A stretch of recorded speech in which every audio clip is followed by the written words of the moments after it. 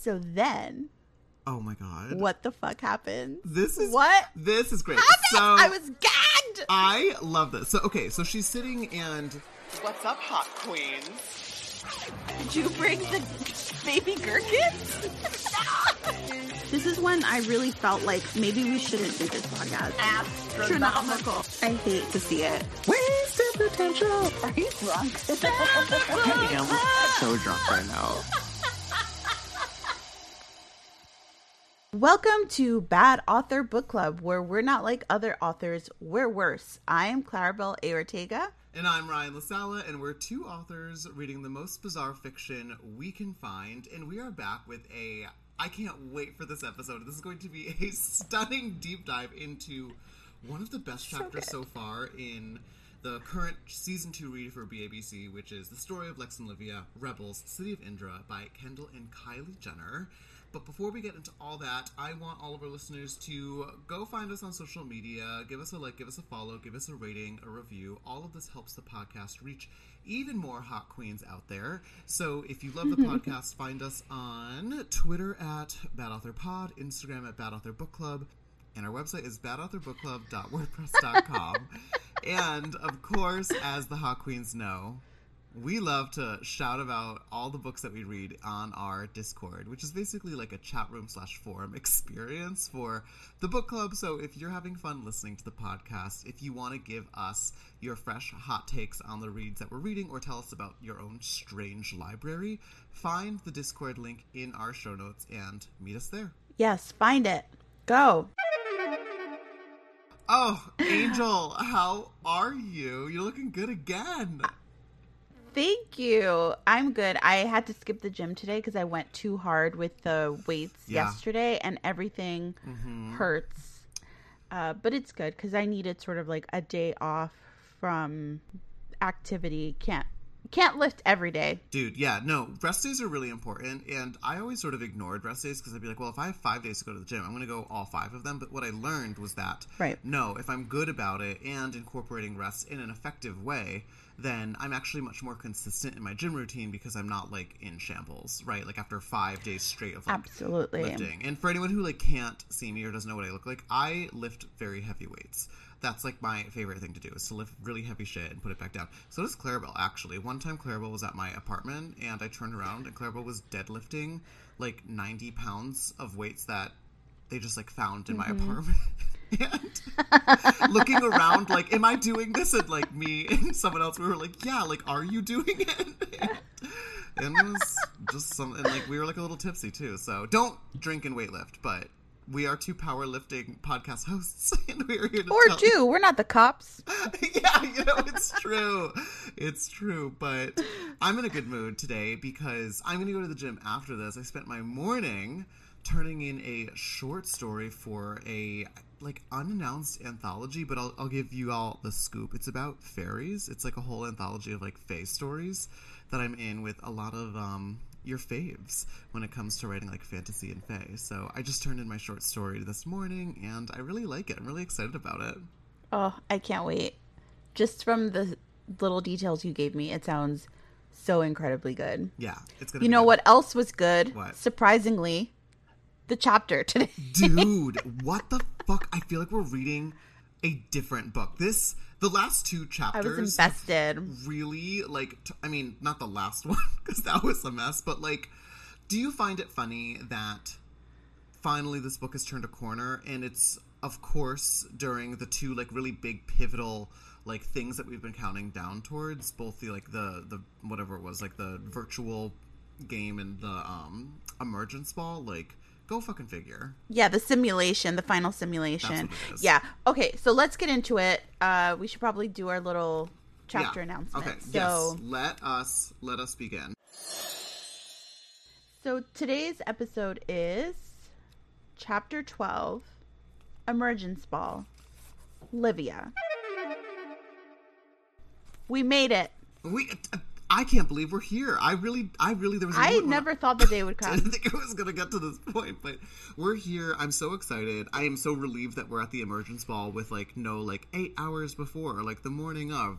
which we at one point I would have thought that was going to happen. I would have had a heart attack. Like, it would have not been good. Yeah. Like, I would have had a mental breakdown if they did that to me. And I was fully expecting it to be like 24 hours and like each chapter be another hour. No, that would have been awful. No, we don't jump straight into it. We do get a little excerpt from the Book of Indra, chapter 5, Indra Society and Customs. And then it just basically talks about what the Emergence Ball is all about, and how when a young woman turns 17, she basically debuts for society to find her cohabitant. We already knew that. Debutante ball. So then we actually get into it, and we start with Livia. She's spinning on the she's spinning like a top. She's up there on that platform. She's up there. She's spinning. And so to give you the visual, they're basically in a ballroom on, I believe, Helix Island. Like, that's it is. They're in her house. They're in her house. And I thought for a really long time that the Emergence Ball was one ball, but actually it's sort of like a quince or like a debutante ball, where like everyone sort of has their own Emergence Ball, right? Like, it's not like a big group thing. So this is specifically Livia's Emergence Ball, and she is... I thought the same thing. Yeah, right. Well, because it seems... I mean, that also feels like very, like, why, like, we're all gonna go to, like the Reaping or, like, the Emergence Ball, right? It feels like it just should be done as, like, a group, but no. So, Livia's on this platform. Right. Micah, sorry, that's her nemesis, is obviously in attendance as a guest. And something that really surprised me is that we haven't really learned a ton about the actual itinerary of the balls, just kind of what it takes to be a proper young woman. I really didn't think that there was going to be a practical application to the whole spinning platform Mr. Toad's Wild Ride of Madness. But as it turns out, that is a very practical exercise, because literally the ball consists of her just spinning around on a platform. Which I think is really cool, actually, because it is sort of like she's on display. Like, she's this doll that's like in front of everyone's staring at her. Why it has to be so high in the air and like she can't breathe at the same time, it's like adding all of these like obstacles. It just feels like they make it so hard for them. Like, she's wearing a cincher, her feet are killing her, she's very high in the air, she can hear everything everyone's saying about her, and people are being fucking rude. Like, she obviously hears Micah. By the way, I mixed up Micah and Cassina in my head in this chapter the entire time. It's all right. Like, I just thought it was Cassina. It's like the same person with like different disguises on. Even in my notes, I wrote, we start off with the flashbacks of Cassina. It's like, no, it's not Cassina, actually. But yeah, it is very harrowing. It's like sort of very difficult. So before we actually get to like, we see a flash of her, like, we know she's rotating, and we know that sort of she's freaking out up there, like she's having a hard time. But then also her dress sounds really beautiful. It does. It's all shades of blue, it says, and it's shimmering like the ocean. Like, she just looks good. Like, she's fucking snatched. She doesn't recognize herself. She's never looked so good in her life. Yeah. I love this line. In terms of competition, there is none. I am immaculate, all except for my thoughts. I was like, okay, Nicki Minaj, bars. Nicki Minaj, Nicki Lewinsky, Nicki. No, there was some very beautiful writing in like a lot of this chapter, and it is clear. I don't know what happened. Well, I know what happened. It's clear that this is the thing that like they want to be writing about, right? Like, in the same way that like the action really sings for Alexa's chapters. Like, this is really exciting, I think, for whoever was like tasked with writing this. Like, they want to write like the ballroom, like the princess moments, and so there's some really like lovely twists and turns, and we'll shed some light on it as we go. The dress is also really heavy because of the beading. So and like, if anyone's ever worn anything that's like bedazzled or like beaded, that adds a ton of weight to everything. So how she's sitting on this platform that is spinning is beyond me. But I love that there's a practical application to like the tutoring lessons that is now being used. I thought that was just going to be silliness, but this is sort of where like Model Land didn't connect the dots. Like, there was an actual real life application here to the crazy shit that they're making them do. So she's up on the platform.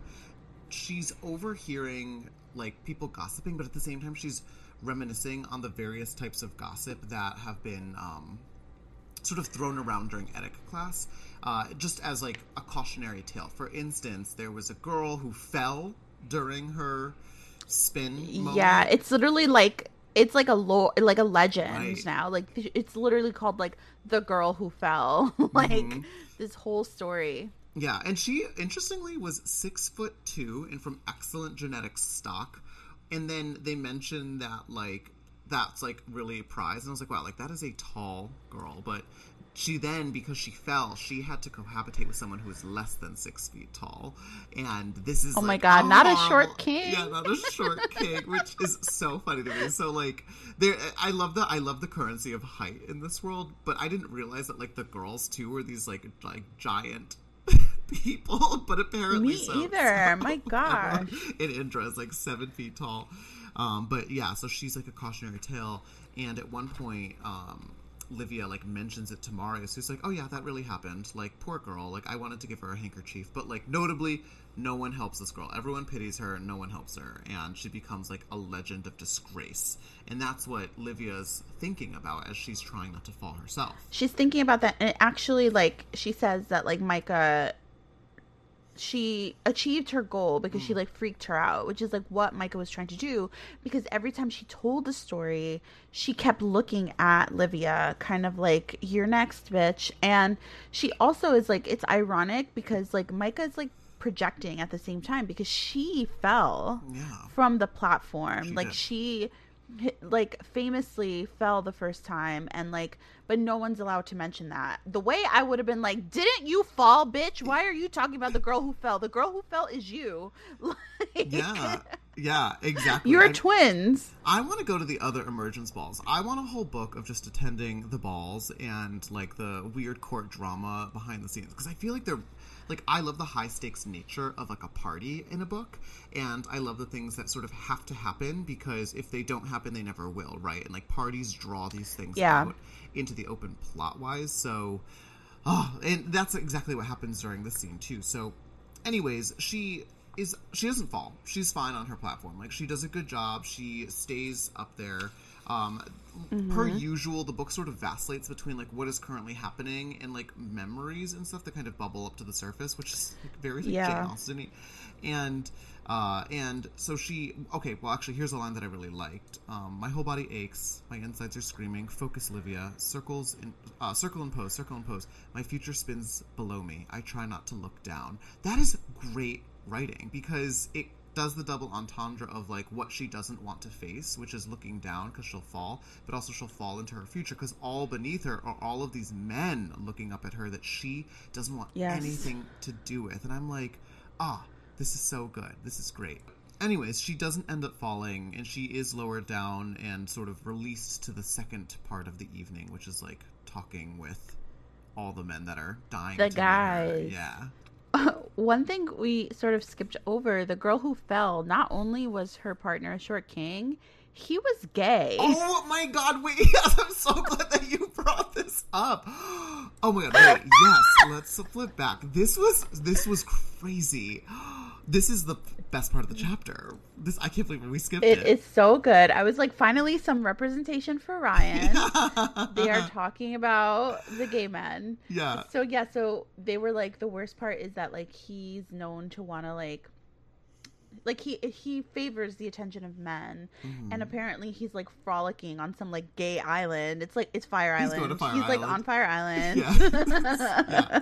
With his like gay. And so Livia also mentions that like back in like the before times, before the great catastrophe, gay people were allowed to like get married and stuff, but now because of this focus on cohabitation and like having babies and everything like that, they are like, you can't be gay anymore. Like, it's like not okay.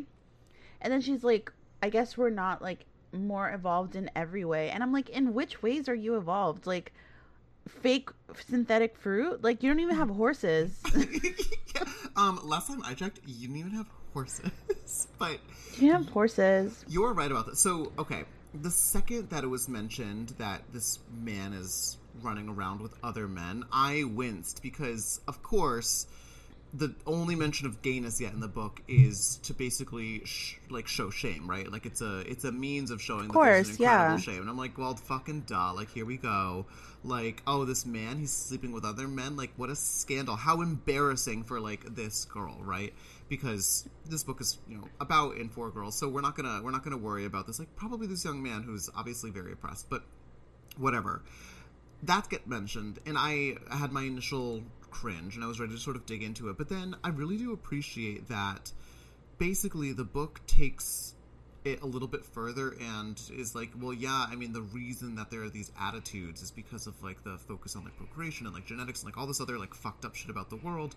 And while I do think it's kind of a little weird that, like, Livia is here having ruminations on, like, well, I think gay people are all right. Like, what does she care about, like, the deep past too? Like, but I do appreciate it, and I do think that, like, for a YA novel that's published into our world, right, like, that's going to be read by a ton of, like, little gay kids, it is important to show something affirming, or at least to check on the page that, like, hey, this homophobia, this shame is a type of regression that can pop up anywhere, like, even in a society that thinks it's, like, beyond things like this too. So I appreciate that.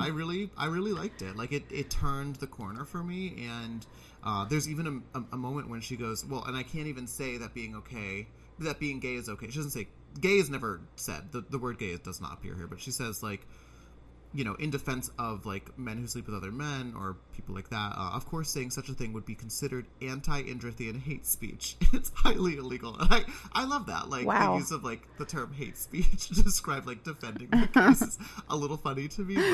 But I really, yeah, I'm glad that, I'm glad you brought it up, because I love that moment. Yeah, I was surprised you didn't. I was like, hello. I totally forgot. Gayness. So we're done with the gays. Now we're lowering the platform, and she's, like, dreading it because she has to talk to all these guys, and they are so thirsty for her. Like, dude, yeah. They're all, like, staring at her. She looks good. Okay, she looks really good. Remember, she doesn't have to try. She's already snatched. She's already the most beautiful. No competition, even though she didn't try at all. Yeah.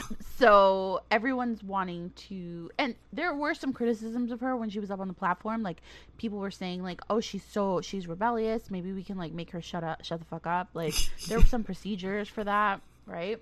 So it's not all good, but, like, because of her name, and because, like, she's rich, and, like, she has this, like, beautiful estate, and because she's so beautiful, they're all thirsty for her. They're all wanting to talk to her. So she has to, basically, when she was up on the platform, she was doing, like, a series of poses. And when she gets down, it's like a dance, basically. The men have to memorize the poses that she was doing. And then that becomes sort of like their waltz, right? Yeah. And they have to dance together. And as they dance, she has to talk to them and get to know them. The problem is all these guys are, like, really mid and boring and saying the same thing over again, because it's just, like, polite speech that they were taught to say. Yep. They're all telling her how, like, goated they are, how rich they are, how they have it all together, and how beautiful she is, and, like, why they would make a good match. And she's bored. She's really bored. She's like, none of you guys are interesting to me. Yeah, and she's internally, the way this is written is kind of fun, because they're talking to her, and she's responding, but in her own head with, like, the truth. Like they're like, hi, I'm so-and-so. And she's like, I'm Livia, and I am strange and confused, and I prefer my horse to any person. Or like, they'll say, like, I'm really wealthy, and she'll think, like, please say something interesting. And I'm like, this is kind of fun. I like this. I think it's in part because finally her, like, she's sort of gotten, Livia has a bit of a cruel sense to her, right? Like, she is egotistical, and she's really dismissive of other people. And I think part of what makes it fun now is because it's aimed at people who, like, definitely have earned her ear, like, her, like, you know, her wrath, right? Like, these, like, boring men that are fawning over her that she can't stand.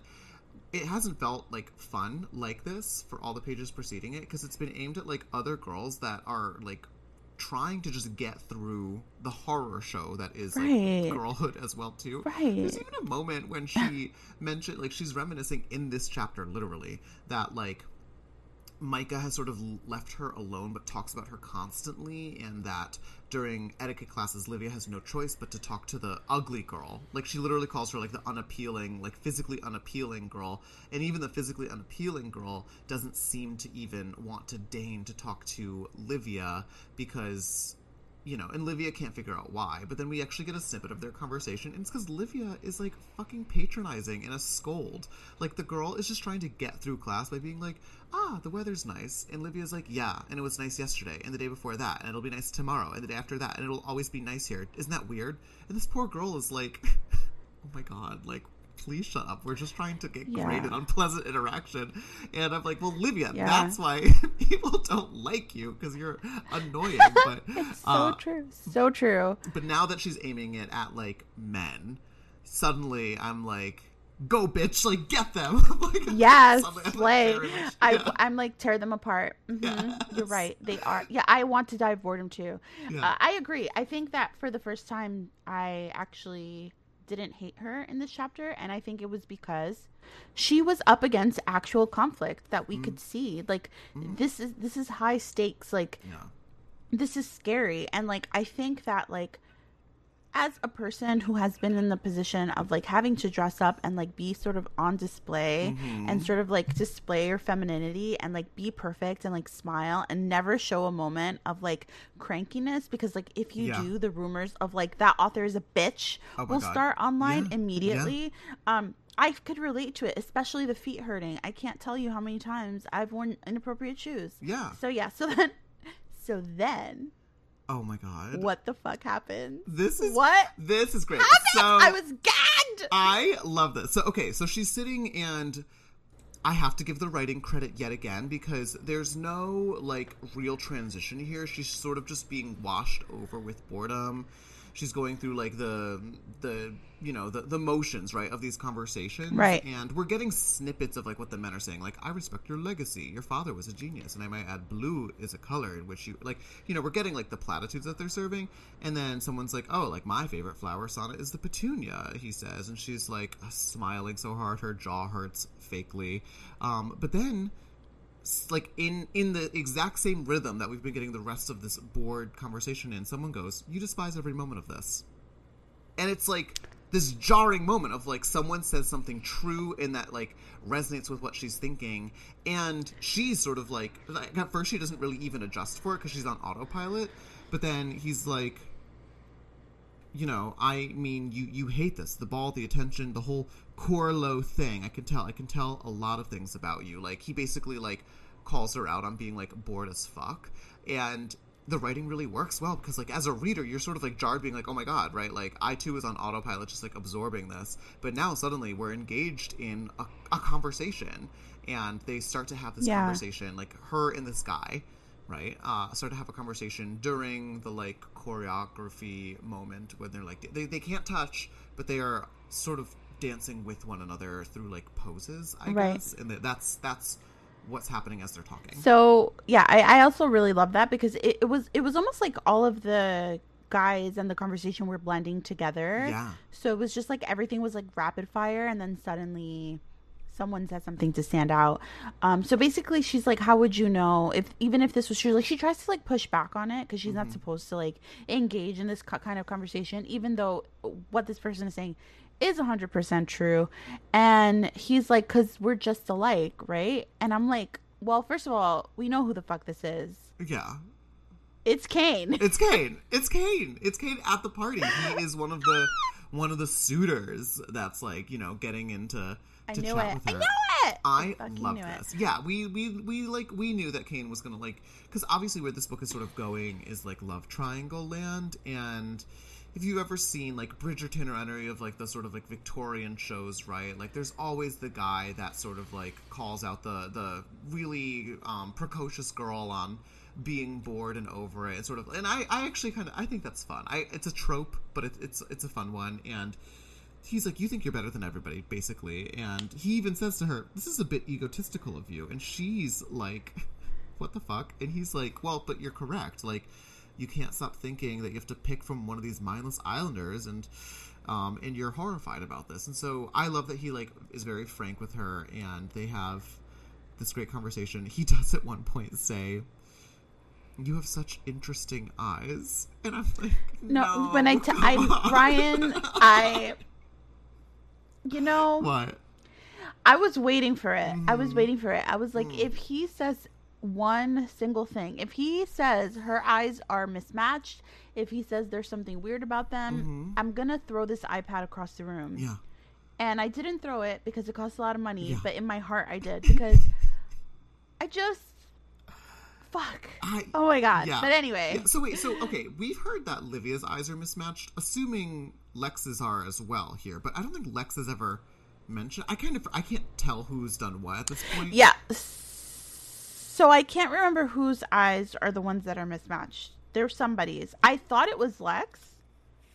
Yeah. But maybe it's Livia. I thought it was Lex. I have to go back and look at my notes. Yeah. And check. But I wouldn't be surprised if their eyes are both mismatched. Yeah. And sort of like they have each other's like matching set or whatever the hell. Something like absolutely that. Yeah. Because this is basically like Kane, we have to assume, has just come from the scene with Lex, maybe, or like we don't know exactly the timing of these events. But right, like he's spent a lot of time with Lex and now is here with Livia, so he's obviously going to see some sort of resemblance, even though it would be safe to assume that, like, you know, obviously Livia being very dolled up is going to look very different than Lex in this moment, but I think that he senses the resemblance, right? And I think that's what this is the beginning of. It's unclear to me like how much he knows, but anyways, they keep talking, and unfortunately, their dance comes to an end, and they're not able to basically finish a conversation. And for the first time, Livia's like left wanting more. She's like thinking like, me and this guy, like we're the same. We're not like the others. And there's a lot of language here being like, you know, we're not like these other mindless like sheeple, which is so cringy. But whatever, you know, it's like I'm gonna give it a pass. But she's in agreement. She's like, yeah, like there was something there, some actual energy there, and she spends the rest of the night sort of like looking for him in the crowd, and she can't find him because, you know, the next suitor takes his place, and the whole dance begins again. So we have a section break, and basically talking about how they go to dinner. So she's looking for Kane still. It's a dinner time. She talks about how the Helix Grand Ballroom is supposed to be like the grandest in all of Indra. She's never seen the others, except for there's been socialization clubs. Once again, I wish we could have seen this before. So they have had socialization clubs, even though she hasn't gotten really invited to many of them because she's weird. I don't know. So she's like pretending to eat. She's only thinking of Kane. She's like, where is he? By an accident, she like pops open her fan, which is like the signal for the guys to like come talk to her, and they're like there eagerly waiting like little puppies, and she's like trying to find like a way to like get everyone away from her. She feels like everyone's watching her, and like the room is sort of like it's closing in on her. Like she feels like very sort of like exposed, and she ends up just leaving basically. In this scene, though, there was a lot of her using the fan, and if you remember, fan language is one of their courses, and she sort of, like, forgets it. So she's, like, in an effort to actually cool herself off, she's actually, like, telegraphing different using it to the men.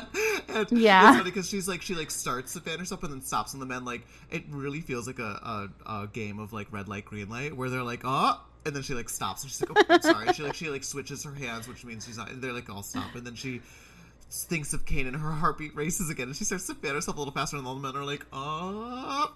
She stops them again. You mean now? Tapping on her cheek, and then finally what causes her to she sees Micah and feels like Micah basically represents like the failure, right? Like she's like, I'm about to fail, I'm about to faint, I'm going to be one of these stories. Like Micah's looking at me, like waiting for me to do it, and Livia stands up and gives a little tap at the fan, which means like I need to go get a breath of fresh air.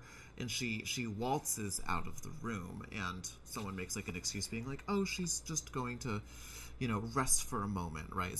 She's excused basically like for a moment. But she takes a lot more than a moment because she runs outside. We get a section break, and she's outside, and she goes full on Kelly Clarkson behind these hazel eyes and like rips off a lot of the dress and just starts running through the mud outside. I'm sorry, but I loved this fucking scene. Yes. Like, she, first of all, like the moment of like shoes that hurt you taking them off and like walking on the grass and like the mud, especially, like that is just like such a relief. So I loved that. I love that she like took the fabric of her dress and like made a little knot with it. Like, I don't know, there was like a lot of like relatable, like I'm uncomfortable moments, and she was just like running through the dark, letting her hair out.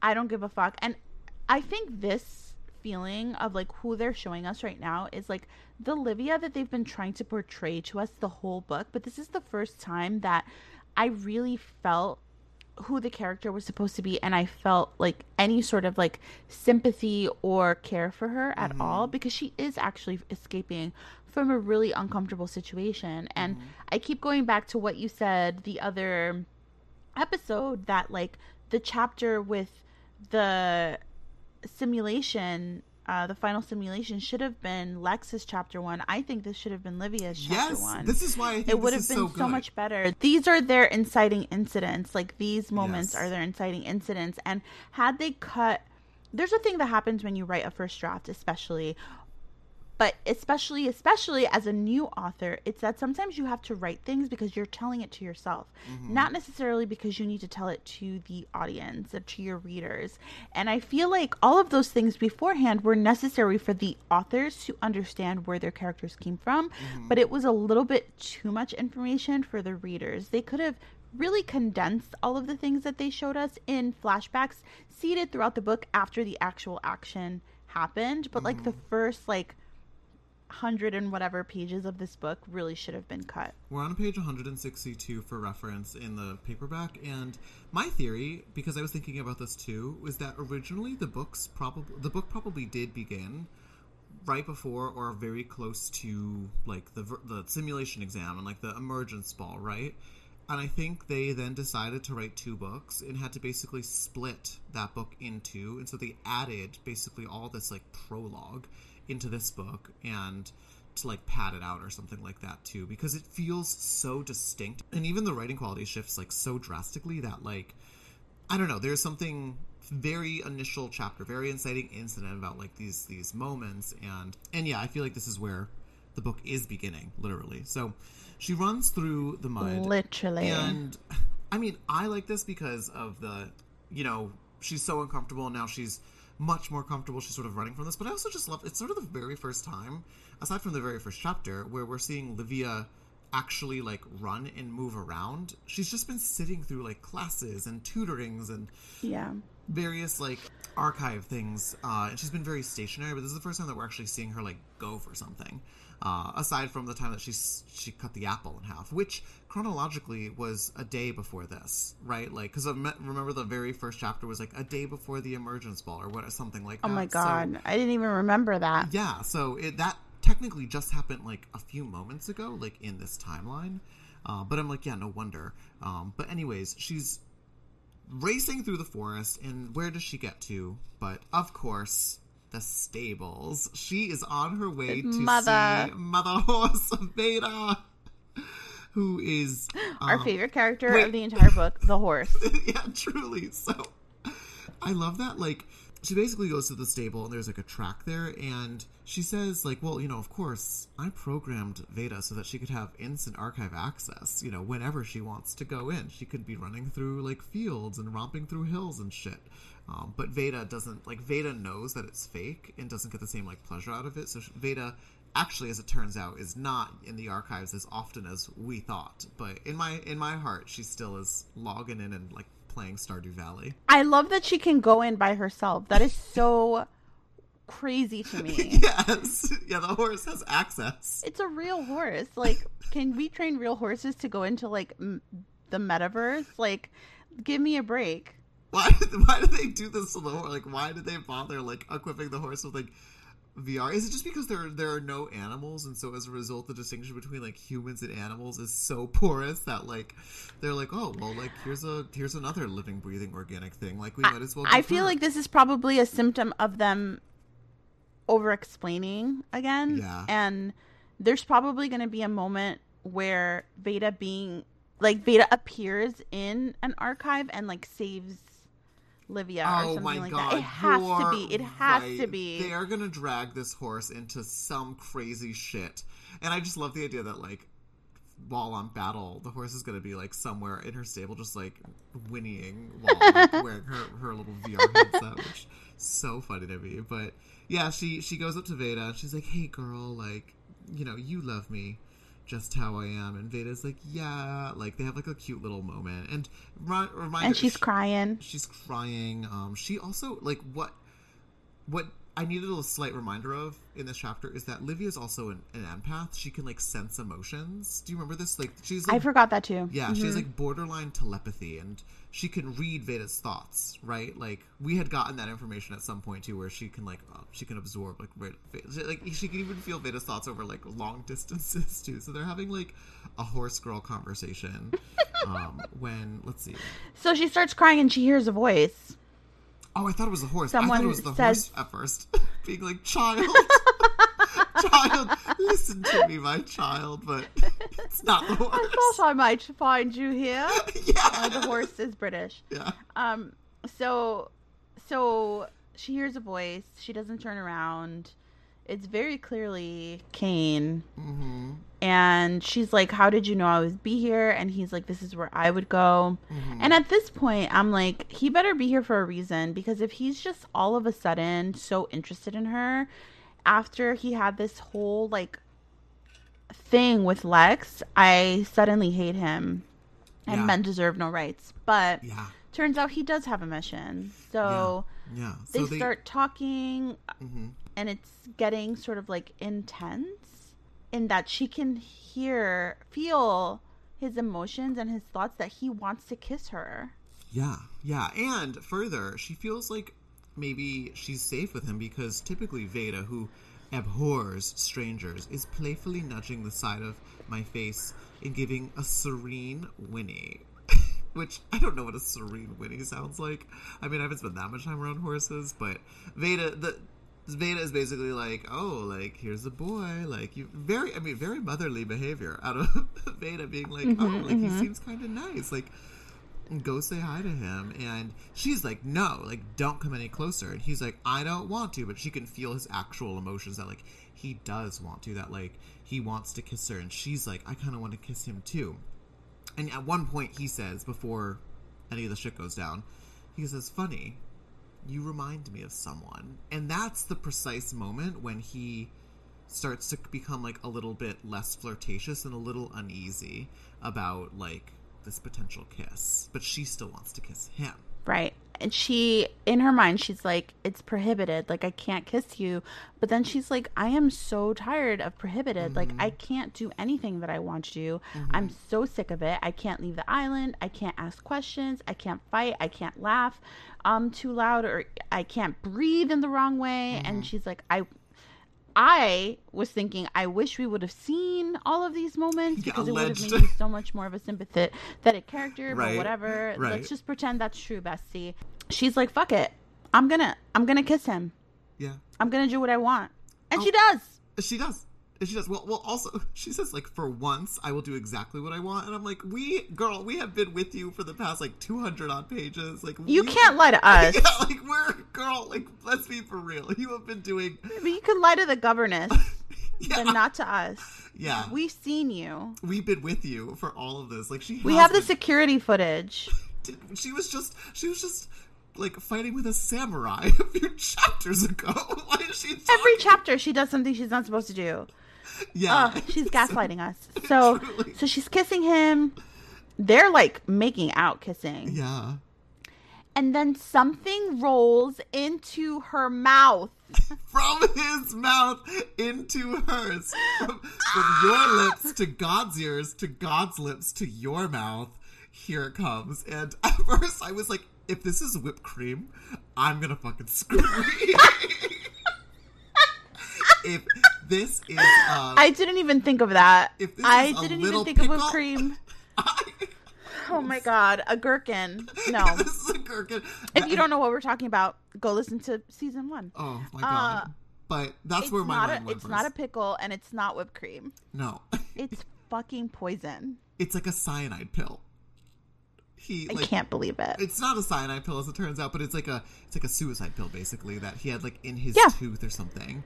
And he's like, spit it out immediately, like, and she does, but like not before some of it like gets in her mouth, and she's like spitting this like acrid, bitter taste. And Veda's like, now Veda's upset. The days of the serene Winnie are over. Veda is like, over. Oh my god, what happened? Like, this horse is like bad judge of character, as it turns out, because he literally just tried to kill her with Veda, his tongue. You're stupid. Yeah. And then for the first time in Indra, someone invented glue right after this. Jealous on the hand. No. So Kane is like, Kane was like,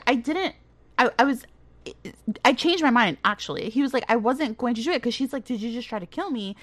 And he's like, I wasn't going to do it, but then you kissed me. Yeah, and during the kiss, like, he's pulling away, and it just makes her want to, like, kiss him. Because in her head, she's like, he's pulling away because it's improper what I'm doing. But really, he's, like, trying not to kill her. And I'm like, this is great. This is really good. And amazing. And yeah, so now he's like, oh my god, like, I'm so sorry. Like, actually, I don't think he says sorry, but oh no, he does. I'm sorry. And his emotions are out of control. Like, he doesn't know what he's feeling or thinking, and she can like sense all this because of her like empath abilities. But she's outright like, did you just try to kill me? And at the same time, she notes that, like, I don't know how she knows this, but like half the pill has dissolved already in his mouth. Like, he like bit it off at like the last second, so he has taken a bunch of the poison into his system. Obviously, yeah, I think he's like having like a reaction to it. Like, his eyes go blank, his body's shuddering, and like half of the pill like fell to the ground.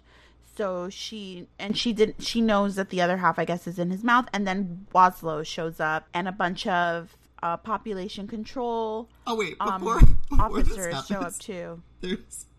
So obviously the only way that you can show that someone is dying or has some sort of like lethal symptom happening to them in anything is you have to give them a bloody nose, right? Because that's the only symptom that we ever get, right? Like psychic powers, bloody nose. Like poison, bloody nose. Why a bloody nose? I don't even know. But he gets the bloody nose. He falls to his knees, and he's like falling over, and like he goes, Livia, he says softly. His eyes go blank, his body shudders, and then she goes, I mean, someone should try to save him. I just don't think that's me.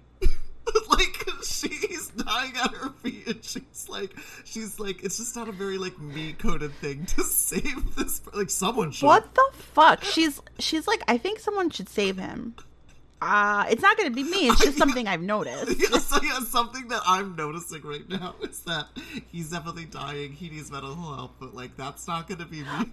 Also, the whole bloody lip curling upward, not necessary. Like, I know they're trying to show like, oh, his lip curling smile. Like, why is he smiling? Like, his eyes give a final flicker of recognition. So, I mean, this is the question, right? Like, does he finally figure out like who she is in relation to Lex? Because he then goes, Livia. Like, it would be amazing if he said like Lex or something like that. Like, in his delirium, like he confuses them or something.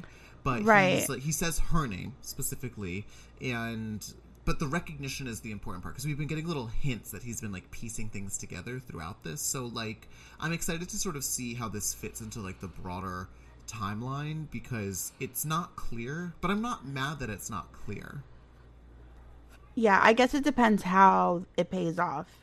Yeah. But basically, everyone authorities rushes. Arrive. And he's getting arrested. A moth just landed on my window and scared the shit out of me.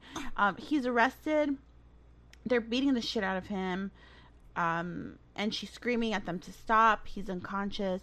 And she's like, well, at least he can't feel pain anymore. And that's the end of the chapter. The ending was a little funny, though. Like, in the same way that someone should save him. It's not going to be me. The ending was similarly, like, a little bit remote. Like, they surround him, and Waslow takes my hand and pulls me away. They're beating this boy, and once more, I can't get a read on him. I scream again and again for them to stop. He's completely and utterly emotionless. He's unconscious as they continue to hit him. At least he's no longer feeling any more pain, I hope. Like, I kind of wish there was a stronger emotional reaction to watching this like person get beat, and maybe we could acknowledge the conflict of the fact that he tried to kill her. But I love that like he's being beaten up, like beaten to smithereens, and she can't get a read on him. Like I imagine them like beating this person up. Who the fuck cares? Like down, like peering at him, being like. I'm pretty sure he's not happy, bitch. Like, what do you want him to feel in this moment? As an empath, I can tell that you're not too happy. Like, I can tell. I wish, I agree with you, the very end, especially, like, they needed to flesh that out a little bit. I would have loved to see her actually screaming at them to stop. Yeah, what did she say? What were they doing to Kane? Could you hear his, like, bones cracking? Like, I want to, like, feel like, how badly they're hurting this kid. He is a kid. He's 17, right? Yeah. And her feeling a little bit more than just like, well, at least he's not feeling pain anymore. Because he just tried to fucking kill her. Like, who are you? Like, what just happened? Like, why did this guy just appear here and try to kill me? Like, what is going on? Like, I would have loved to get a little bit more of like, she's freaked out, she's scared, she's wondering what happened, but instead like all of that sort of gets erased and she's just thinking about what's happening to him, which that's fine, she can think about what happened to him, but like you also almost just died, right? Like she would be in shock in this moment, right? And I wish that this connected somehow to like the rest of the chapter about like her life, like the failure, like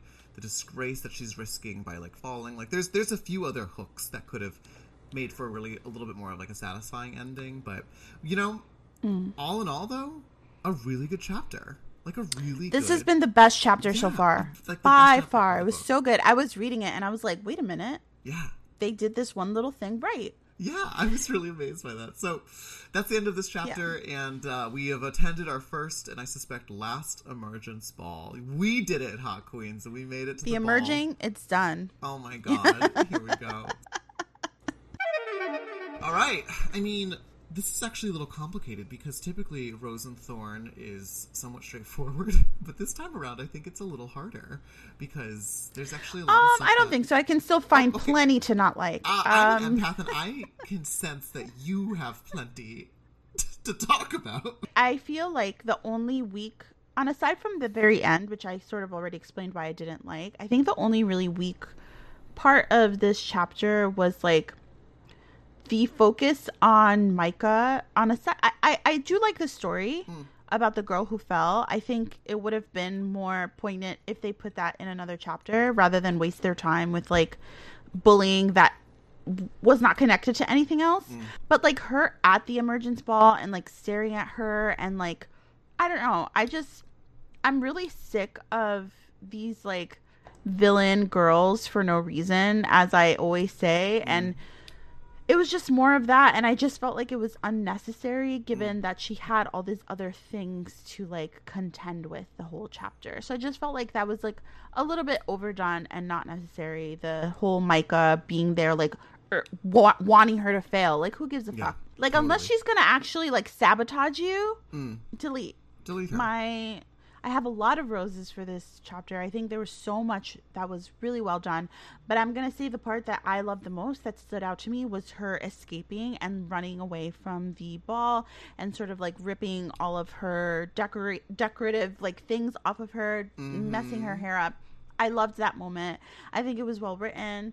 The visuals of it were perfect, and I think that it was like encapsulates like who this character is supposed to be, and they haven't been able to get it right until this moment, and I appreciated that it happened at all. Yes. Oh my gosh. Yes. So my rose is, I mean, there's many roses to choose from. There's a lot of things that I admire about this chapter. I'm not going to say this is my rose, but the writing I have to commend, like some really strong, like cool writing and phrasing in a lot of this that I already talked about, but I will say that my rose, it's just from an intrigue perspective, the like attempted assassination and the way that dynamic of her wanting to like break protocol but him not wanting to kill her, like the way that those two things were opposed to one another and resulted in like a really great conflict.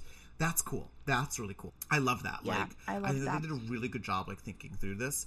My thorn is that we get this amazing, electric, exciting chapter so far into the book. And what reader is going to make it this far into the book, to almost 200 pages in, to what really should be one of the very first things that happens? And I mean, I guess we'll see like how the rest of the book plays out, but it is my distinct sense that the book should have began here. Same thing with Lex's chapters, and that we could have deployed some of that backstory, like, you know, later on in the book. We didn't need to go through all of this too. And so the structure, from a structural level, like a macro structural level, what this exhibits to me is that this book needed to be re-outlined. And writers listening to this is a great thing to know in your own book. Like, if there's a scene that you're really excited about, that you feel like sort of bundles together all of your inspiration, and it's not the climax, it's like, you know, something like midway through the book, like, you may think about asking yourself, when do things really change for my character? When does something change to the point that you cannot go back,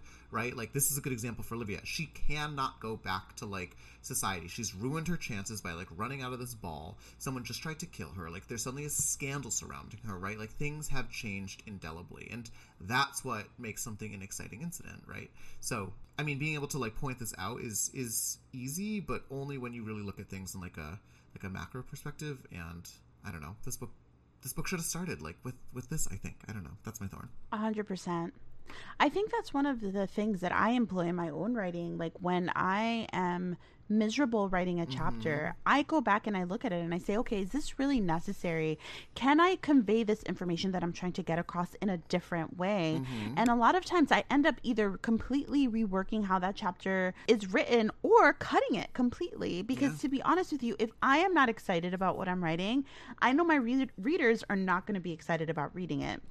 That doesn't mean that every moment you're writing is like, oh my God, yeah, this is great.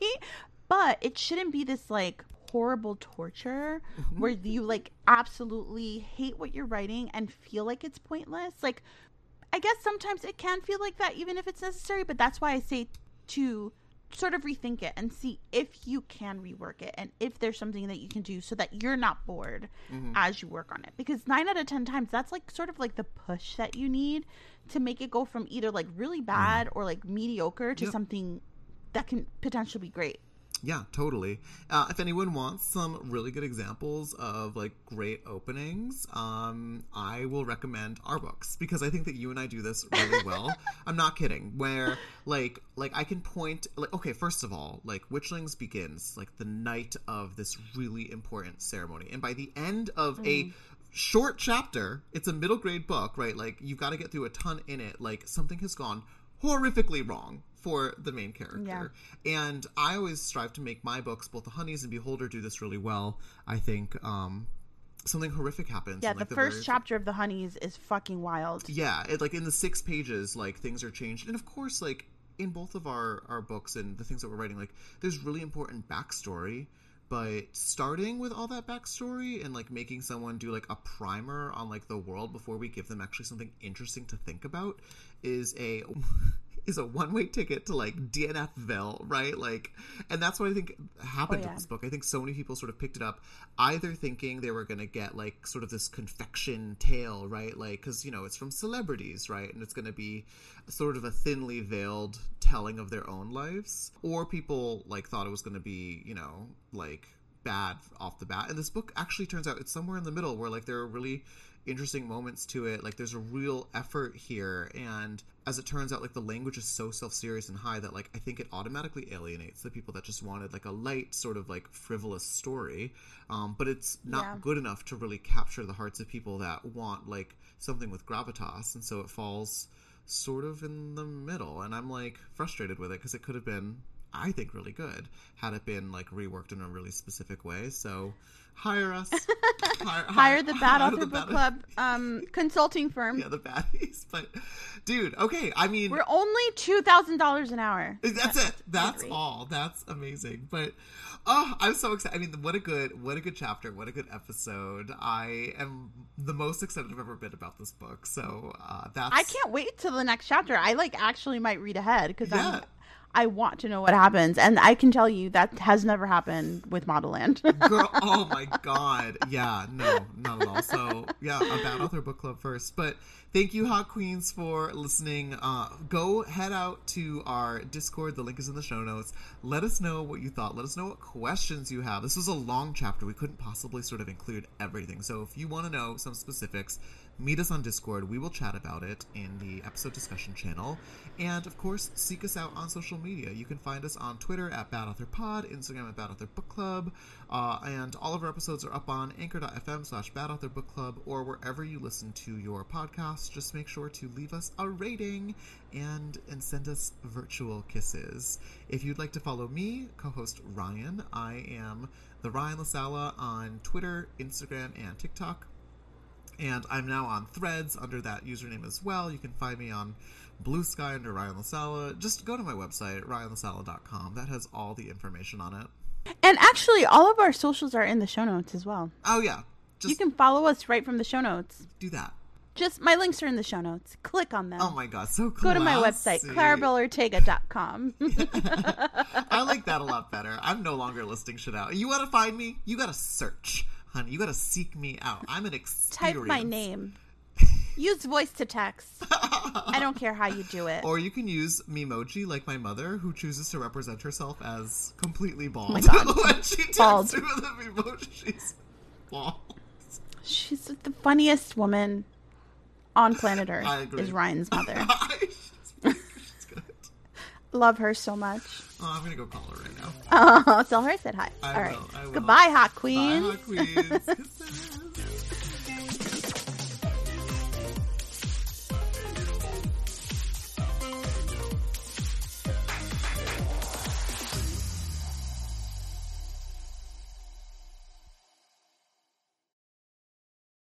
It's happening daily. We're being conned by the institutions we used to trust. The mainstream media is distracting us with meaningless headlines instead of focusing on the harsh realities facing American families. Time is short before something big happens, and that's why so many folks are preparing. They're becoming self-reliant by investing in emergency food storage from My Patriot Supply. Go to MyPatriotSupply.com and secure 4-week emergency food kits for each member of your family. Each kit contains tasty breakfasts, lunches, and dinners, averaging over 2,000 calories per day. Save $50 on each 4-week food kit you purchase. Plus, get free shipping on Ready Hour 4-week emergency food kits. You're not ready if it's not Ready Hour foods. At My Patriot Supply, you can also get solar power generators, water filtration units, heirloom seeds, and survival gear.